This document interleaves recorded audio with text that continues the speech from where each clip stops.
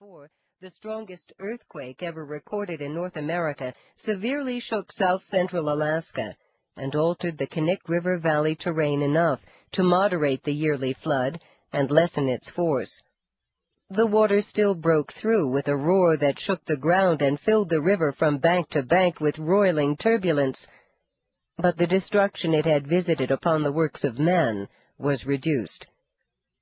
Even before this flood, however, the river rose dramatically with the spring melt and spread powerful icy waters over shallows and sandbars that had lain untouched and freeze-dried through the silent winter. Released from its ice-locked prison, the water scrabbled and clutched at stone-strewn flats with icy fingers, relearning old channels and inscribing new ones. Seizing fallen branches and logs to carry downstream, it carried some into tangles among the roots of trees that now waded in the shallows, hammered at bridge pilings with others, and finally deposited its vast collection of floating debris miles away in the salty waters of Cook Inlet. The restless river explored the gravel of new paths with avaricious fingers, learning what was possible to steal and what lay too heavily, or was too embedded for its grasping waters to pilfer. Large boulders might groan and shudder, but most lay patiently, waiting for the river to give up and fall back below their level of dignified solidity. Other things, however, it was possible for greedy waters to loosen, and in time sweep away. The desiccated skin and bones of a fox fell with the collapse of an undercut bank, and drifted off in a swirl of sticks and leaves. Little by little, sand was scoured from around 3 half-buried beer cans, tossed aside by a pair of hunters the preceding October, and one by one they bobbed away, slowly filling with water until they rolled beneath the surface to bounce unseen along the riverbed. A dead tree that had hung for several seasons over the water's edge lost its tenuous hold on the earth, and with hardly a splash fell into the current. There it revolved slowly as it was coaxed farther from shore, and finally borne seaward on the flood. Far upstream, the rising river tugged at a bit of fabric on a now submerged sandbar, uncovered as the sand and silt above it was swept away like smoke in the water. At first it was only a square inch or two of dirty cloth, but inquisitive liquid fingers soon persuaded most of a stained blue shirt from its resting place. Gradually, through the long afternoon, sand and gravel were washed away until a shape foreign to the natural surroundings was exposed. A sandal floated from a bare foot and was snatched by the current. A tangled mass of long light hair swayed like some strange water plant. The scarf that had once bound it gone to follow the sandal. When afternoon turned into evening, the length of a slender arm and hand were last to be revealed. A bracelet of purple bruised the wrist, and 2 nails of the delicate hand were broken off short.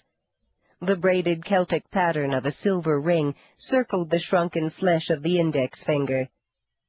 As the water's flow gently moved the hand, the ring slipped off, and caught by the swirl of an eddy, was washed into the sand of the bank and half buried.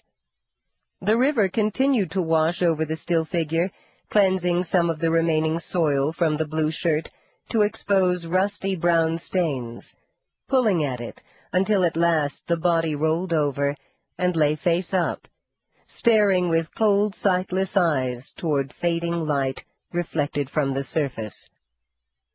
The chorus of birds had fallen into silence as they vanished to roosts in the surrounding forest.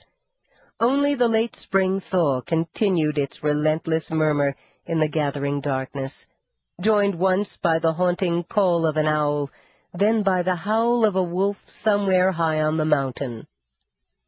Except for a pale 3/4 moon and one faint star caught in a veil of cloud, it was full dark when the persistent river finally lifted the human form from its shallow resting place and tumbled it gently down into secret water. Chapter 2.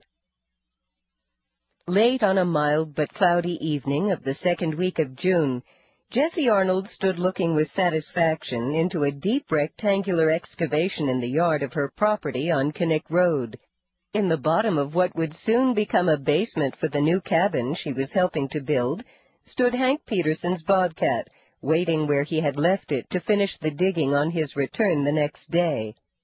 2 piles of wooden forms lay nearby, ready to be assembled in the hole before the pouring of a concrete foundation to support the log walls that would soon rise above it. A light breeze had been whispering through the trees throughout the afternoon. Now it had all but died, leaving stillness in its wake, and from somewhere in the surrounding woods Jessie could hear the distant protest of a chainsaw that one of her neighbors was using, taking advantage of the extended June light to catch up on his chores. A pesky mosquito whined in her ear, and she swiped casually at it with one hand, used to the omnipresent annoyance warm weather encouraged. Summer solstice was little more than a week away, a significant date for Alaskans. Many who live in lower latitudes all but ignore the hinges of the year, but people who make their home in the far north are extremely aware of them. June may be the welcome beginning of summer, but always in the minds of northerners is the knowledge that each day succeeding the solstice will be several minutes shorter. By mid-December, south-central Alaska's 19 hours of mid-June daylight will have shrunk to 5.5, and the majority of each day will be spent in darkness, the country locked once more in frozen silence. Jessie and Winter had no quarrel with each other, for they were well acquainted, and she was always ready to enjoy Alaska's compelling wilderness with her sled dog teams. But with each spring's return, she found her energy level rising as the days lengthened, and the arc of the sun's increasingly northern path brought it higher in the sky. This particular summer would be filled with the construction of her new house. Impatient to get on with it, she was pleased with the pit she was examining. Before log walls could go up, the basement must go down. It was a significant and much-anticipated beginning. A late and rainy spring had kept the ground too wet and muddy for earlier digging. The soil was still damp, but contractor Vic Prentice had finally declared it acceptable, unwilling to wait longer. "If we don't get going now, there'll be snow on our heads before we get it buttoned up." So all day the roar of the bobcat had filled the clearing. It had been gray and cloudy, threatening more rain that thankfully had not fallen to halt the work.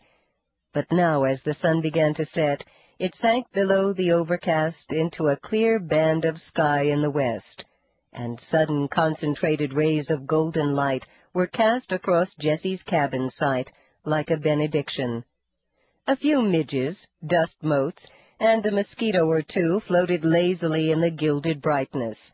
The tall birch of the surrounding grove split the light with protracted fingers of deep blue shadow that contrasted with the richness of the sunshine. Against the shadows and threatening clouds, the new yellow-green birch leaves caught the light so intensely that each one seemed to have an inner glow of its own, and they shimmered as one last breath of the dying breeze set them briefly astir. The persistent mosquito, or one of her voracious sisters, returned to interrupt Jessie's appreciation with a high-pitched whine of complaint. Time to put on more repellent or go indoors, she told herself.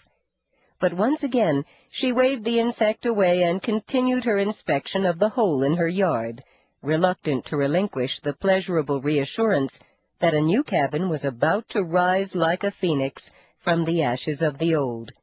She could almost see what it would look like when it was finished, clean and new, fitting in companionably with the old-growth timber of the surrounding woods. Then, struck with amusement that a thing as mundane as a hole could be so inspiring, she smiled at her own enthusiasm. Stepping forward to the very edge of the pit, back to the sun, she shaded her eyes with both gloved hands to take one last look, for the light of the setting sun had cast the depths into such dark shadow, it was difficult to make out the earthen walls Peterson had carved so skillfully. As the movement brought into her line of sight a narrow section of the far wall that had been hidden by the bobcat, an object